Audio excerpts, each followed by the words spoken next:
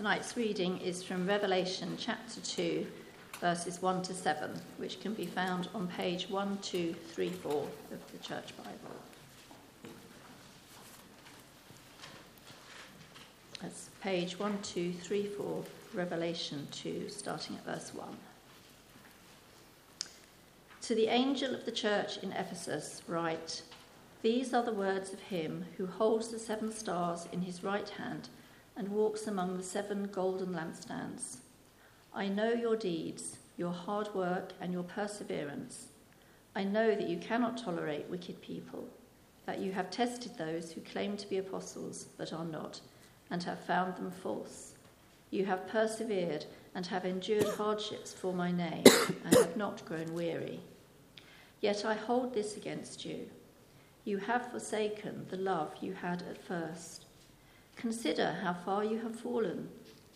Repent and do the things you did at first. If you do not repent, I will come to you and remove your lampstand from its place. But you have this in your favour. You hate the practices of the Nicolaitans, which I also hate. Whoever has ears, let them hear what the Spirit says to the churches. To the one who is victorious, I will give the right to eat from the tree of life, which is in the paradise of God." This is God's word.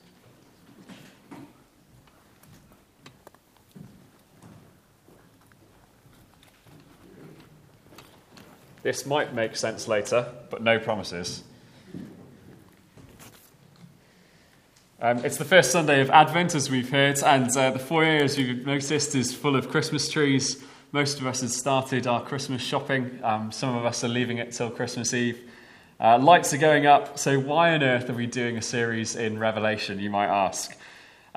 Because Advent means coming. Advent isn't just about Jesus' first coming. Advent isn't just about chocolate calendars. Advent is about Jesus' first and second coming. Now, counting down the days to Christmas is just so exciting as a kid. And one of my core childhood memories is from Christmas Eve at Grandma Evans's house. She'd been keeping my brother and I busy playing lots of Christmassy games while my parents were at home peeling Brussels sprouts and wrapping presents. Evening arrived, and finally it was time for Dad to come and pick us up. We stepped out of Grandma's front door into a cold, crisp Christmas Eve night. And I remember, at this very early age, just standing perfectly still and shutting my eyes and listening intently, just in case I could hear the sound of jingling bells. I longed to hear Father Christmas just flying overhead. I knew that the waiting was almost over. And this is a season of eager expectation and waiting, isn't it? At this time of year, we Christians put ourselves in the shoes of children all over the world, waiting. And indeed, we put ourselves in the shoes of Old Testament Israel, waiting for the coming of the Messiah. Now, just as then, we count God's promises, longing for Jesus to come. And in Revelation chapter 2 and 3, in these 7 letters to 7 churches, we hear Jesus' words, "I will come. I will soon come. Until I come, I will come. I will come to you. I am coming soon." That's what we're going to read during this series. But until he does come, our church is in danger. Until he comes, we, you and I, are in danger. The moral tide of our society is against us, and many churches are struggling to keep their heads above water. Church leaders are falling all around us, dragging their churches down into scandal and false gospels.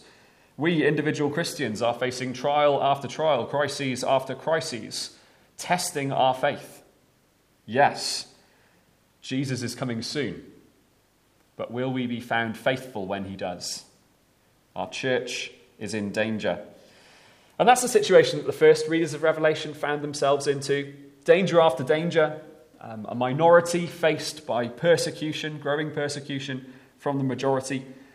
So Jesus wrote to them 7 letters to 7 churches. Each of them highlights a particular danger faced by a particular church. And in each letter, Jesus gives the path to overcome, the path to be victorious, the path for us to walk until he comes. Now, we might not fit the description of any one particular church out of these 7. But if you cast your eye briefly over all of them, if you can do that briefly, you'll notice that each of them ends with Jesus saying, "Hear what the Spirit says to the churches." That's churches, plural. Each letter, yes, it highlights a particular situation faced by a particular church. But what Jesus says to one church is also relevant to all the others.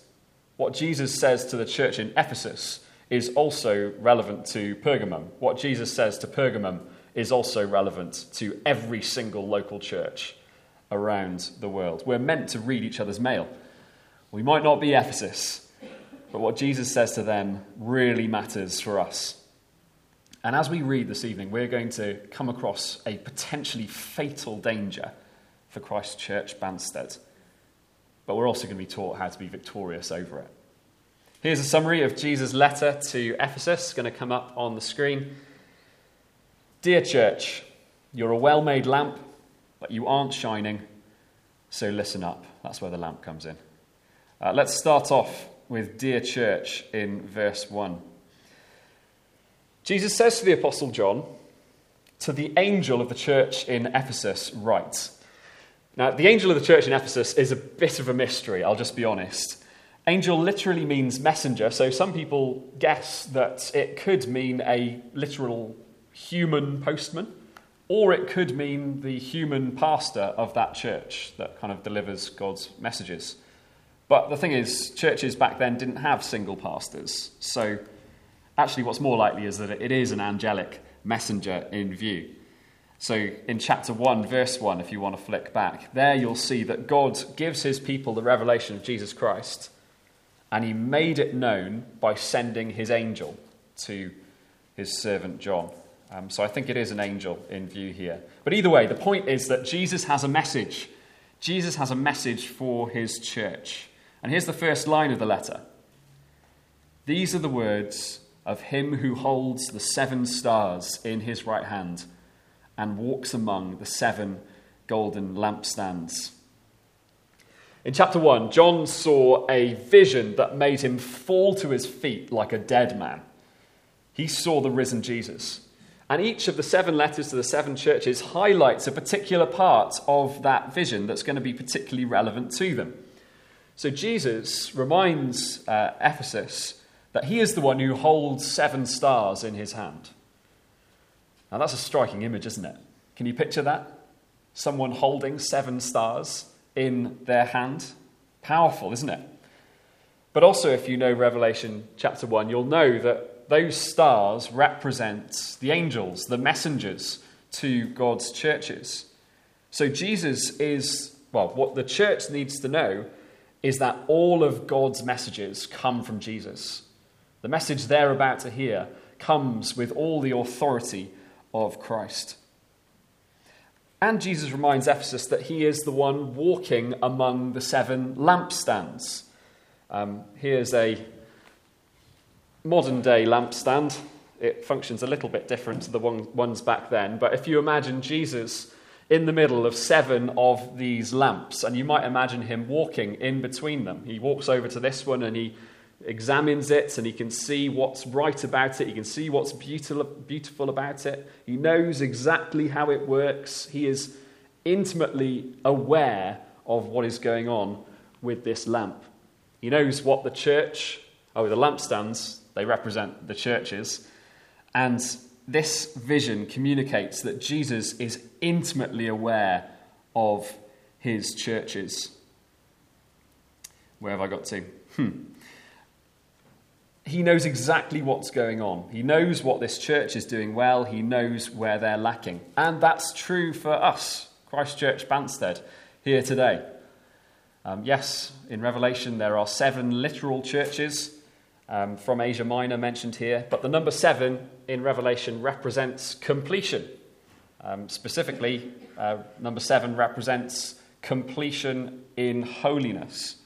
So the 7 churches here are a symbol of all local gatherings of God's holy people throughout the world and throughout time. So this image is relevant for us. Jesus, the one who holds 7 stars in his hand, he has a message for Christ Church Banstead. Jesus, the one who walks between the lampstands, he knows exactly what's going on at Christ Church Banstead. He knows our strengths, he knows our weaknesses, he knows what's happening in our Christmas programme. Let's continue. Dear church, you're a well-made lamp, verses 2 to 3. That's what we get after the introduction to the letter. I wonder, occasionally you might get asked, what's your church like? How do you respond to that question? What are the distinctives that make this church what it is? Maybe you respond with what we believe as a church. You talk about, we believe in the triune God of love. We believe in Christ's death on the cross. We believe in his resurrection, and we look forward to our resurrection one day. We believe that the Bible is authoritative. We believe that it's the Word of God.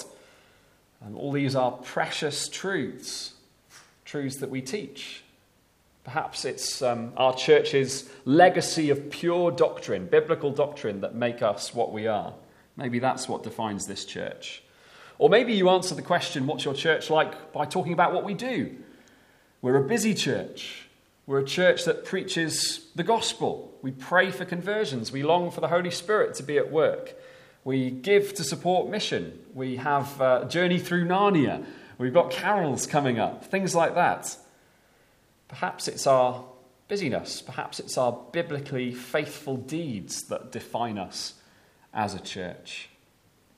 Well, when it comes to those categories, pure doctrine and good deeds, the church in Ephesus was a well-made lamp, ready to shine brightly for God's glory, made to fill a room with brilliant light with an industrial strength light bulb, made to chase away the darkness of false teaching and bring light to the shadowy corners of sin.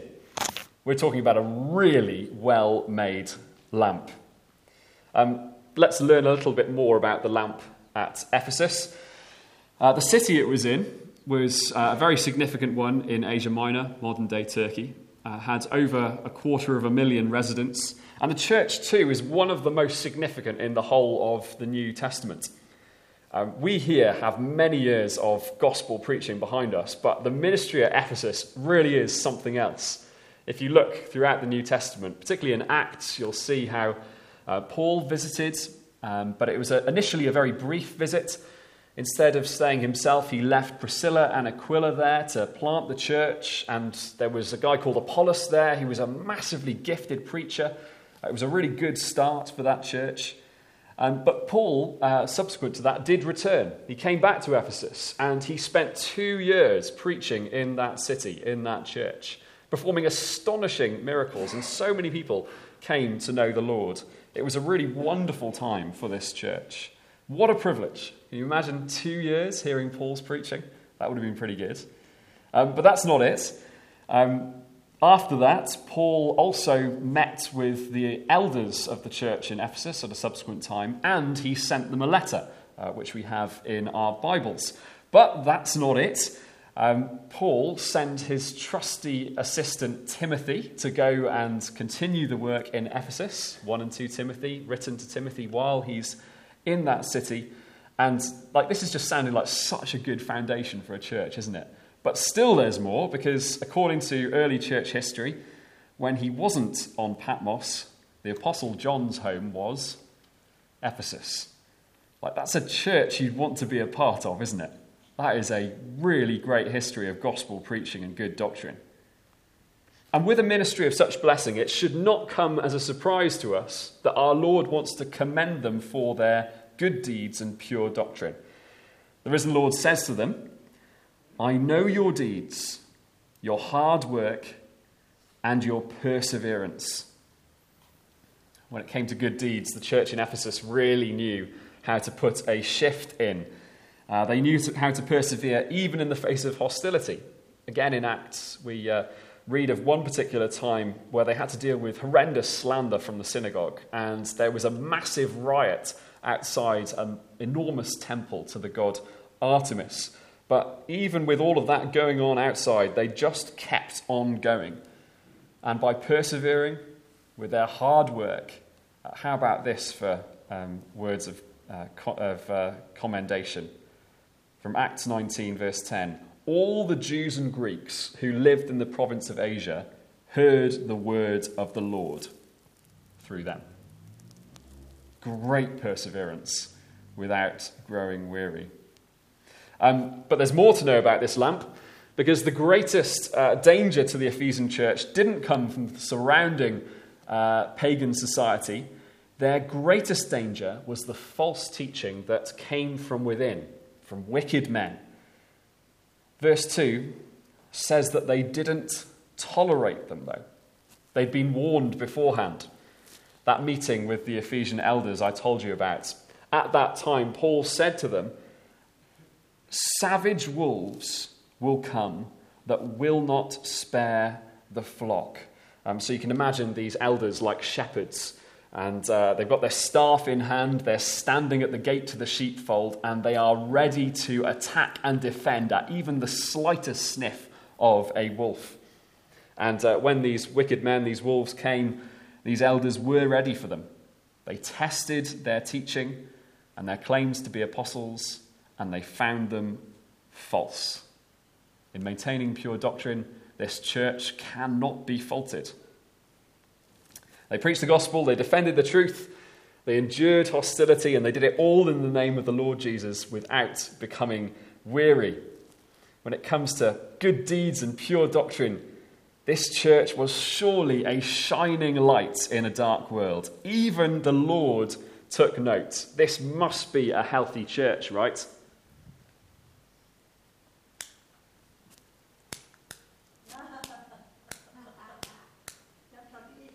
Something's wrong. It seemed like this was a shining light, a witness to God in a dark world. But in reality, that light had flickered, faltered, and failed. As we'll see in the next few verses, as a lamp that gives no light, it was soon to be thrown away. I'm not going to throw this away because I quite like this lamp. But let this be a warning to us at Christ Church Banstead. Because the next thing Jesus says is, you aren't shining. We've established that there was something missing. Even though the Ephesian church had been built on a solid foundation, they had lost something that they once had. Something that's even more important than good deeds and pure doctrine. What is it? What was the problem? Verse 4. Yet I hold this against you. You have forsaken the love you had at first. Jesus just puts his finger on the problem, doesn't he?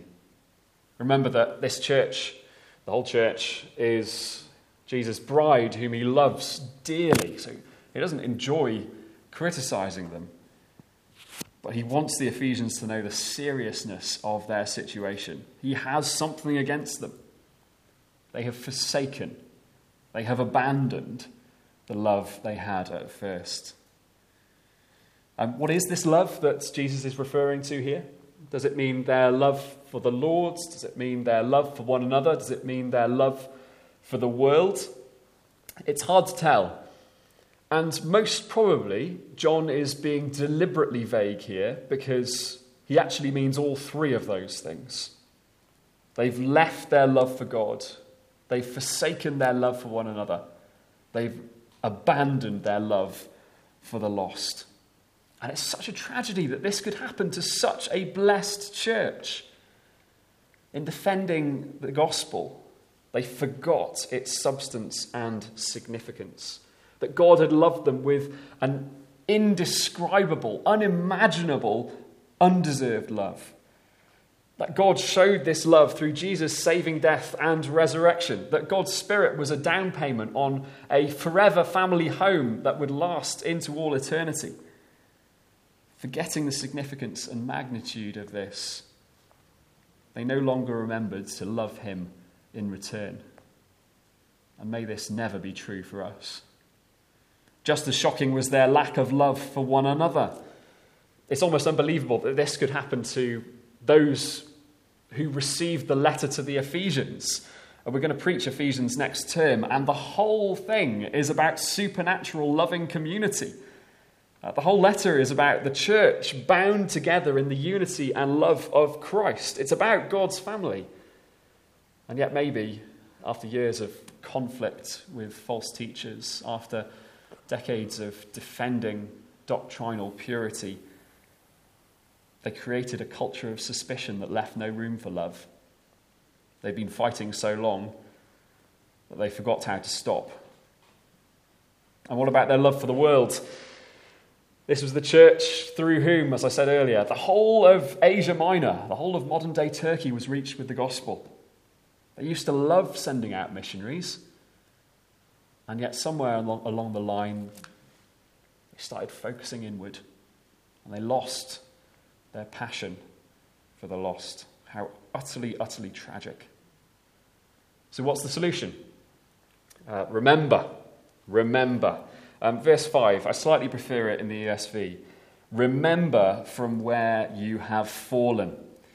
Jesus wants us to remember the vibrant love of God that once made our very souls tremble. He wants us to remember the love for one another that used to bind us so tightly. He wants us to remember the love for the lost that used to motivate our witness. They and we must remember and repent. For them, repenting is going to mean two things. You can see in verse 5 still. Do the things you did at first. That's really interesting.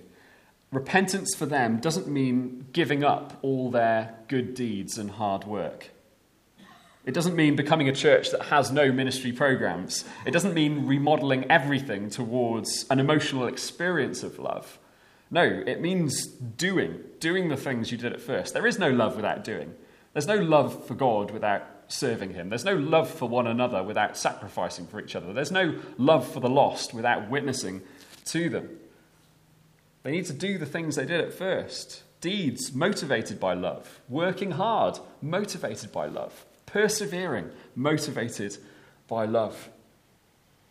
And also, for them, repenting is not going to mean embracing everyone and anyone, no matter what they believe. They have to keep hating what Jesus hates. We see that in verse 6.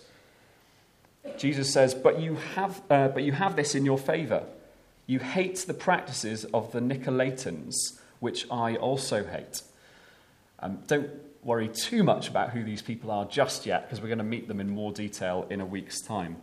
But for now, it's enough to know that they're referred to elsewhere as overindulging in pagan society through things like sexual immorality and food sacrificed to idols. It's really good that these people hate those practices.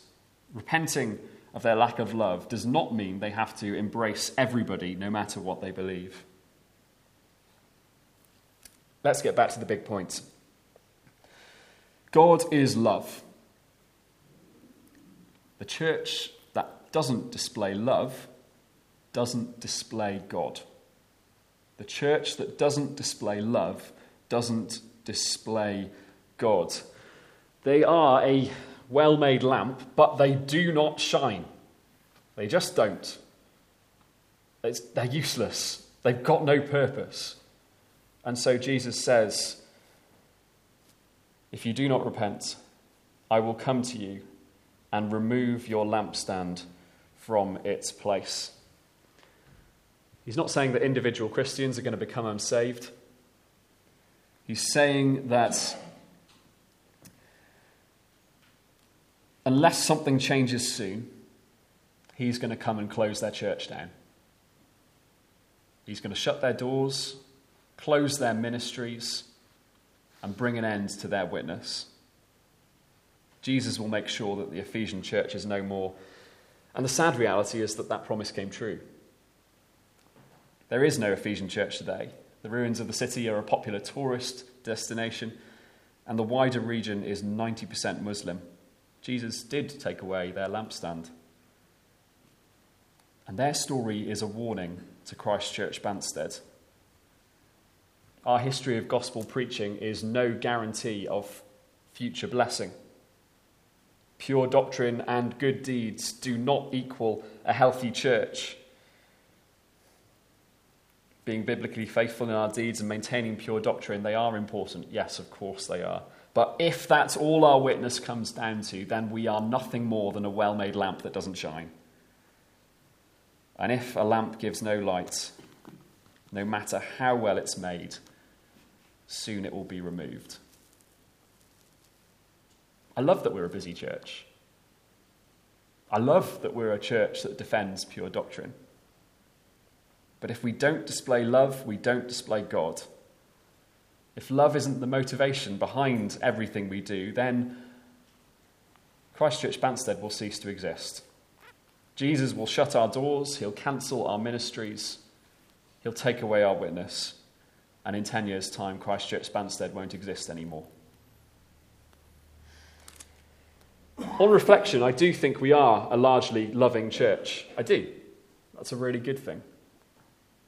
But we still need to take this warning seriously.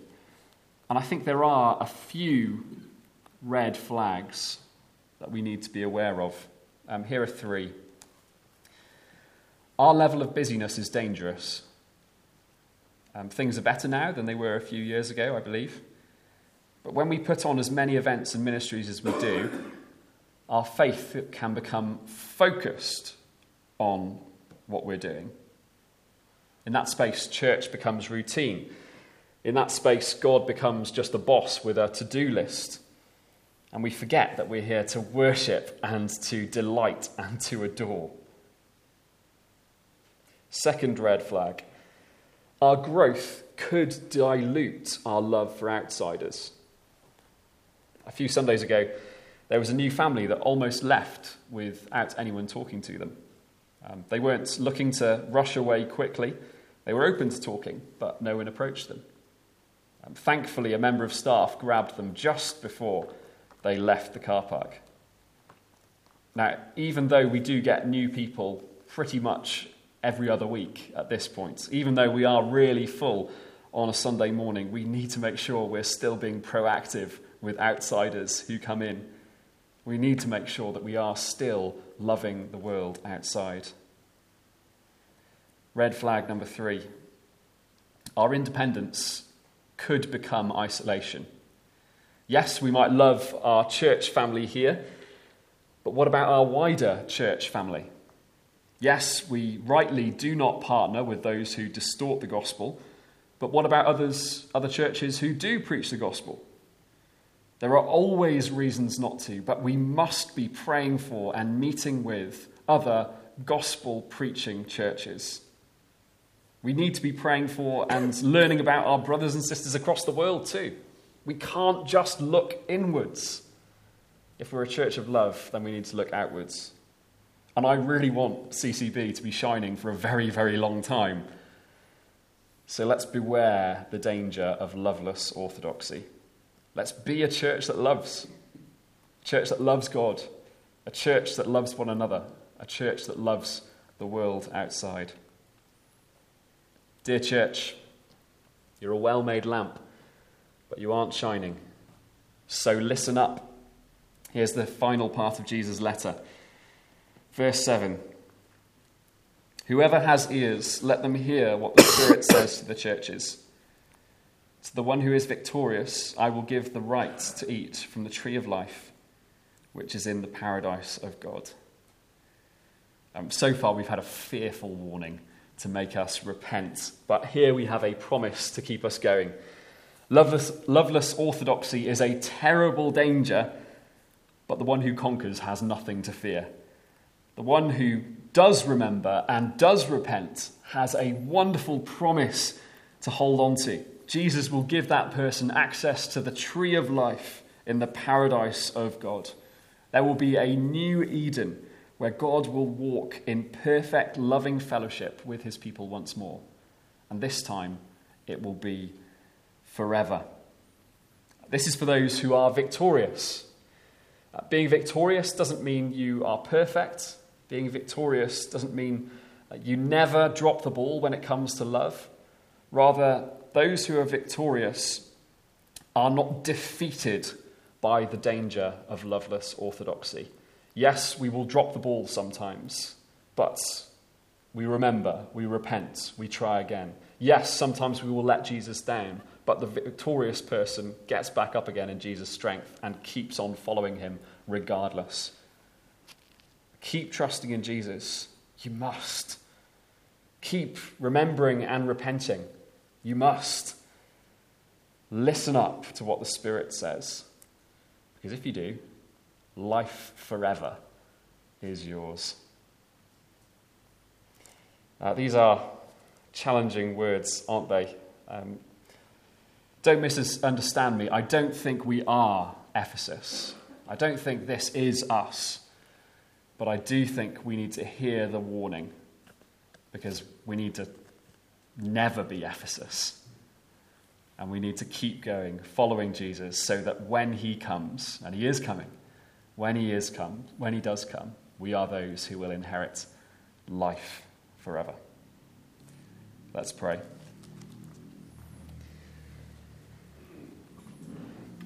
Father God, thank you that you have shown us such extraordinary love.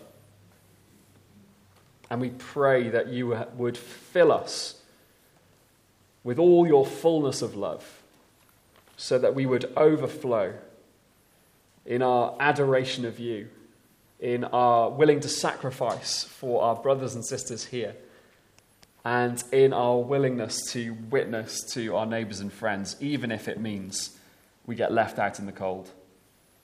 Father, please keep us from this danger. Please keep us faithful until the day when our Saviour returns. We need your help in this. In Jesus' name, amen.